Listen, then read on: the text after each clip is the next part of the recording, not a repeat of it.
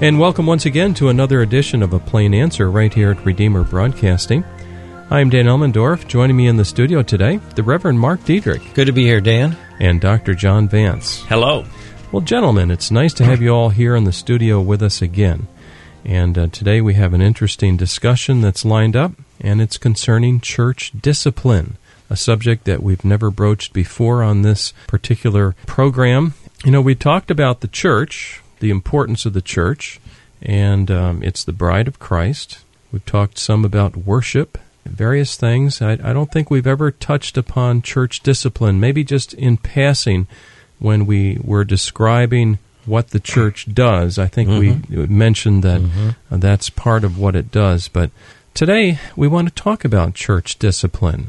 It's a very important subject, but let me ask John Vance, why is that important? Why is this important to us? Church discipline, I might start out with a historical reference, was debated at the time of the Reformation as to whether it was essential to what a church is. And Martin Luther, said that what made a church the church was that the correct preaching of the gospel, and the correct administration of the sacraments. And probably Calvin agreed with that. But in Calvinistic circles, though, maybe not necessarily Calvin, they also included church discipline. Certainly the Puritans did. It was essential to the welfare of the church. And it's clear in Scripture, in 2 or 3 places, that discipline is part of what the church does. It disciplines its own members. And we do it for a number of reasons, certainly for the glory of God. That has to be paramount. It's His glory, and if He has commanded it, it would be to His glory to maintain and keep the discipline of the church. And secondly, we do it for the purity of the church. The church is a brotherhood and a sisterhood, if you will. And we're bound together in covenant with covenant signs of baptism and the ability to come to the Lord's table. And so therefore, it requires that the church practice discipline over its members, but also discipline is practiced for pastoral reasons, to reclaim someone who has fallen or who's gravely sinned and like King David, needs to be rebuked and brought around to repentance and renewed faith. So discipline happens to be for those ends, and it's a glorious end. Yeah. I'd like to add one to that, and I know this is maybe not the traditional one, but it's also for the education of the people in the church. I have been in situations where I've counseled people who have actually been, if you will, living in sin. In counseling that individual, they had been in 2 different churches that had never practiced church discipline, and this individual had no idea that what he had done was wrong or it was sinful. And I lay that to the problem with the failure of churches to discipline. Because they don't discipline, people don't realize things that are sin. Do you think that some of the people that are outside the church today look at the church and almost wish for the church to correct its own problems, and in that they tend to despise the church precisely because the church is so worldly or money-oriented, or allows cases like this to continue, like the 1 Corinthians case? Yeah, exactly right. I think the world sometimes looks at the church, and when they see sin going undisciplined within the church, it's another reason for them to call the churches hypocritical. Yeah. One of the criticisms that I constantly hear would be directed at politicians who are prominent in their churches and profess faith and a tradition, and yet act contrary to the tradition and faith of that church, and yet are never disciplined. Right. That's an interesting point. Yeah. And it's a bad testimony to the world. Specifically, what would be some issues specifically? Well, Nancy Pelosi, a clear advocate of certain things that are contrary to her own faith tradition. And I would also say that our Secretary of Sebelius, Yes. Secretary Sebelius, Health and Human Services? yes, that's Yes. it, and in total conflict with her faith tradition. Sure. And they seem to get away with it with impunity. I'm not sure why their faith traditions or parishes do not respond. And it's a reproach to the church. It makes the church look weak and ineffective in its teaching and discipline. And to have politicians who are prominent in the public sphere flouting, if you will, the law of God.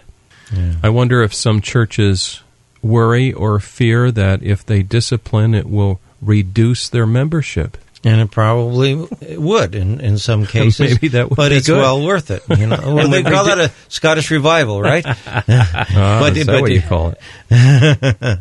But it really is something that you have to do. It's a matter of principle. And if it's a matter of you're going to lose some membership here or there, well, what's that saying? You can be bought. It may very well decrease the church's power with respect to the world, Right. but it certainly increases its power and authority with respect to heaven. That's right. And that's what we want.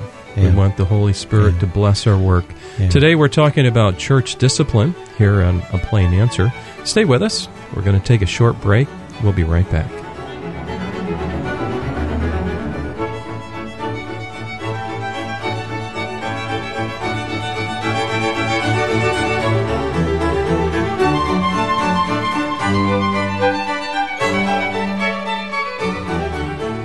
We'll be right back with our program in just a minute. Now, a reminder that your gifts to this ministry enable us to bring you thoughtful, Christ-centered programming 24 hours a day. Would you prayerfully consider helping us with a tax-deductible gift this month? Redeemer Broadcasting is a 501c3 not-for-profit broadcast ministry. We're entirely listener-supported and have no advertisements. If you would like to help support us this month, and perhaps in the future, our mailing address is Redeemer Broadcasting, Post Office Box 1520, Olive Bridge, New York, 12461. Once again, Redeemer Broadcasting, Post Office Box 1520, Olive Bridge, New York, 12461. Stay with us now for the second half of our program.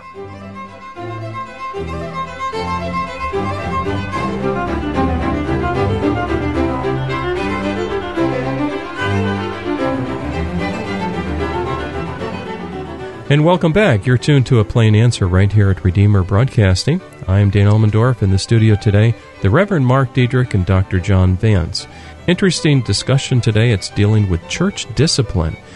And discipline takes place because of various sins, and the church has to deal with it.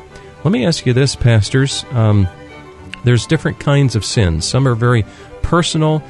They are not known by the church, not necessarily directly affecting the church. Let's say one brother offends another. How are those sins supposed to be handled within this context of discipline? Well, I think in that sense that you keep the thing private. You don't bring it out to the fore. You have just private conversation with the individuals, and you deal in a private manner. There's no reason to bring it out into public. Mm-hmm. If it is a private sin, the first order of discipline is self-discipline. Yeah. We That's a good judge point. and discipline ourselves, and with respect to, for instance, the Lord's Supper, that's why many churches have going to an every Sunday administration of the Lord's Sure. Supper, because it is the focal point of discipline in the church, and it is a reminder that when the table is fenced, that you should not come if you have unrepentant sins in your Yeah. life, but no one may know that but you. But then Yes. it's your obligation to judge yourself and to discern the Lord's body, Mm-hmm. and to seek forgiveness and repentance in your life. So these more personal sins where the whole church doesn't know about it, and yet only one or two know about it, you follow the admonition. Where is that given, Mark? That's Matthew That's 18. Matthew 18. I have it here Mm-hmm. Yeah. before me. It's Matthew 18, verses 15 down through to verse 20. Mm-hmm. And it gives you, if you will, an order to follow with respect to sins. Now, this rises from a purely private sin to a sin between two people. Mm-hmm. And in this case, it says, if your brother sins against you, go and show him his fault just between the two of you. Mm. And if he listens to you, you won your brother over. But if he will not listen, take one or two along, and so that very matter may be established by the testimony of two or three witnesses. You can see that sin is a very important matter to deal with in the body of Christ. But the first step is on a private level. The second is to encourage others to enable the person to see their sins and to repent. Yeah.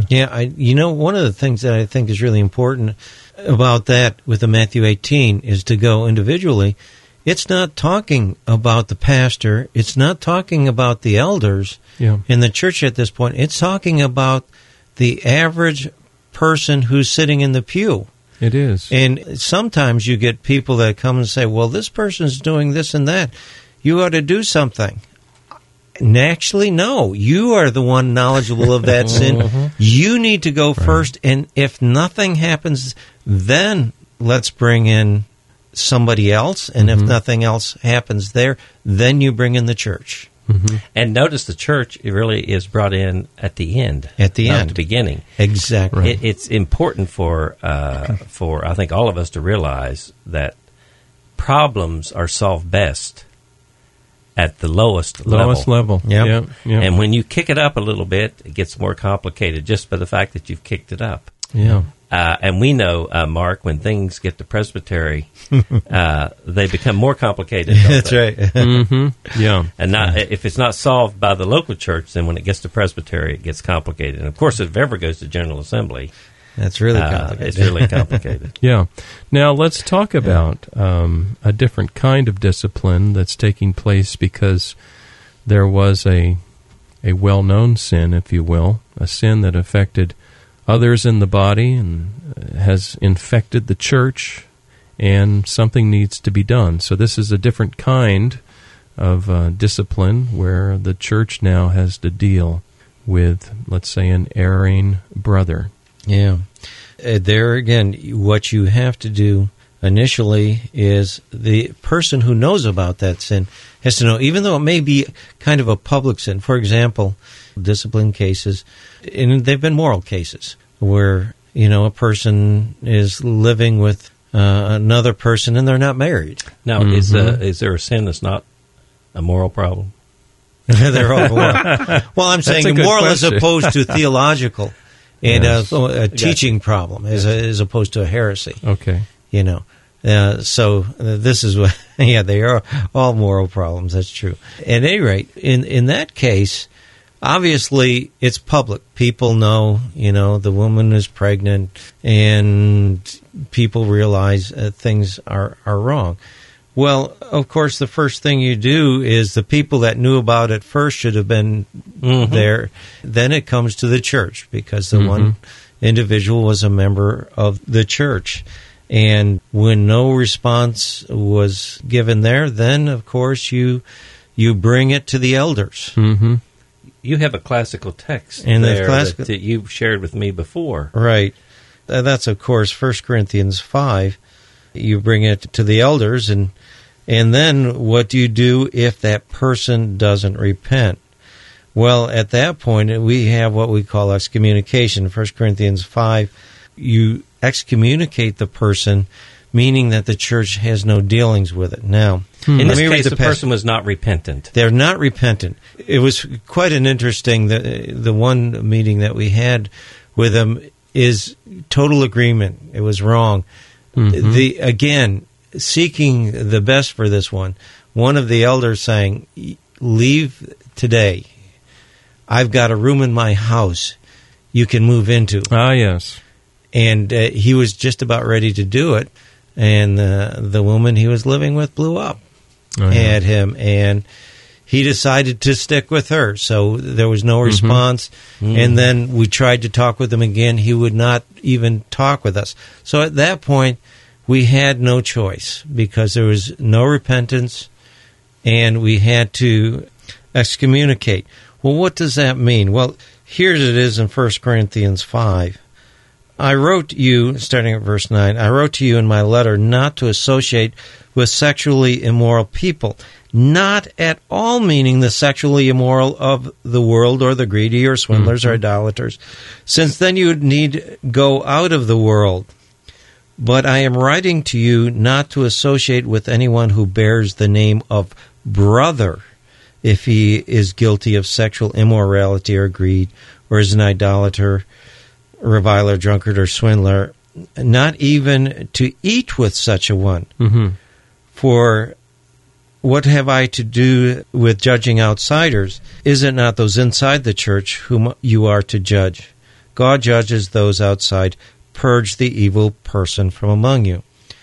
And so that's what happened. In practical terms, what happens?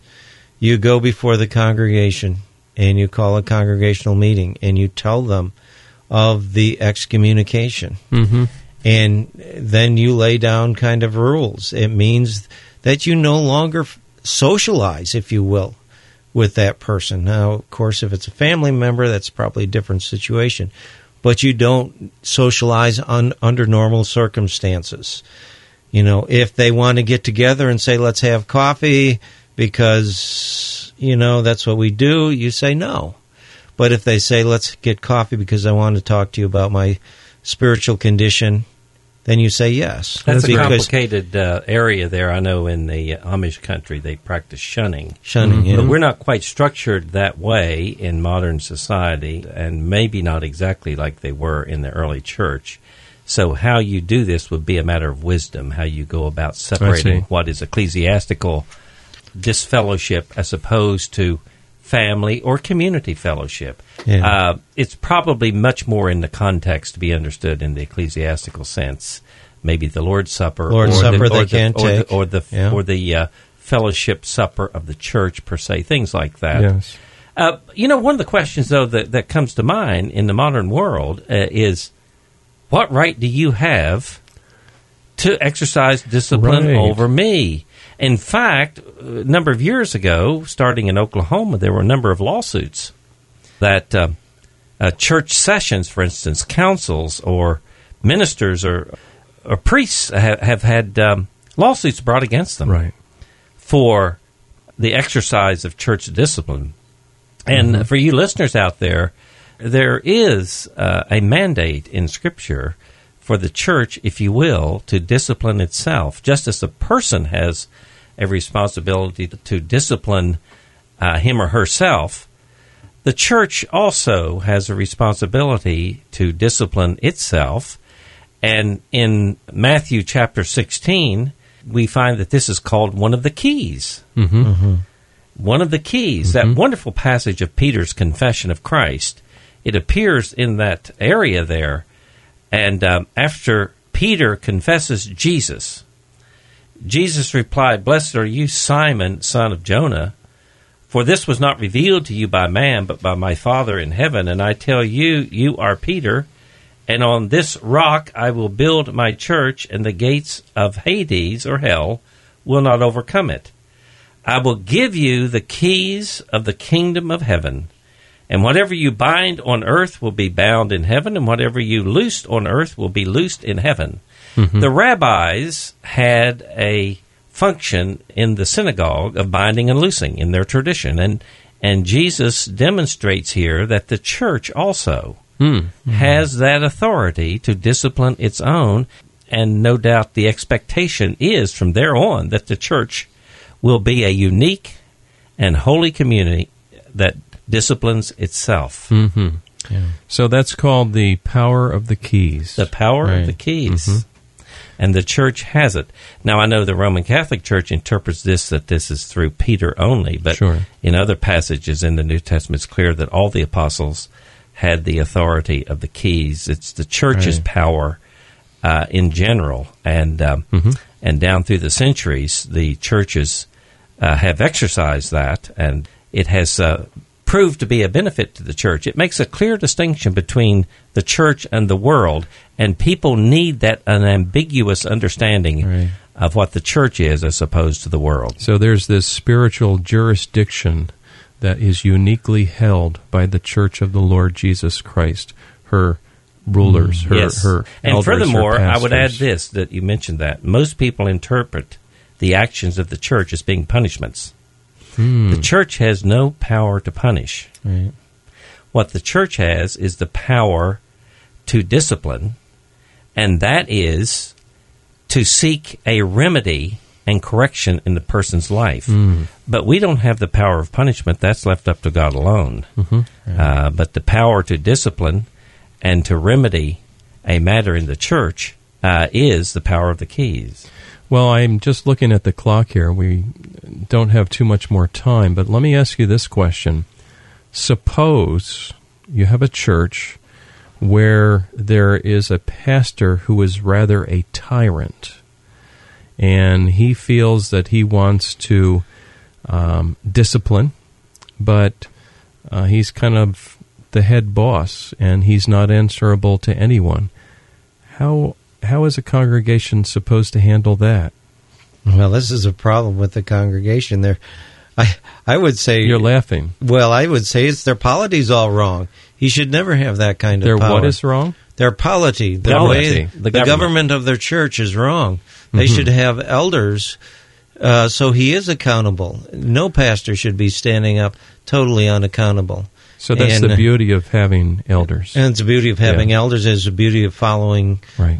the organization of the church as it's shown in Timothy and Titus. Mm-hmm. Yes, it's a if you will, a jurisdiction that is exercised in council or session. Mm-hmm. It is not a private, even with an ecclesiastic. It is not a private power. Mm-hmm. It's the power of the church, given to the church to be exercised by its officers. Mm-hmm. Well, today we're talking about church discipline, and it can be a sensitive subject.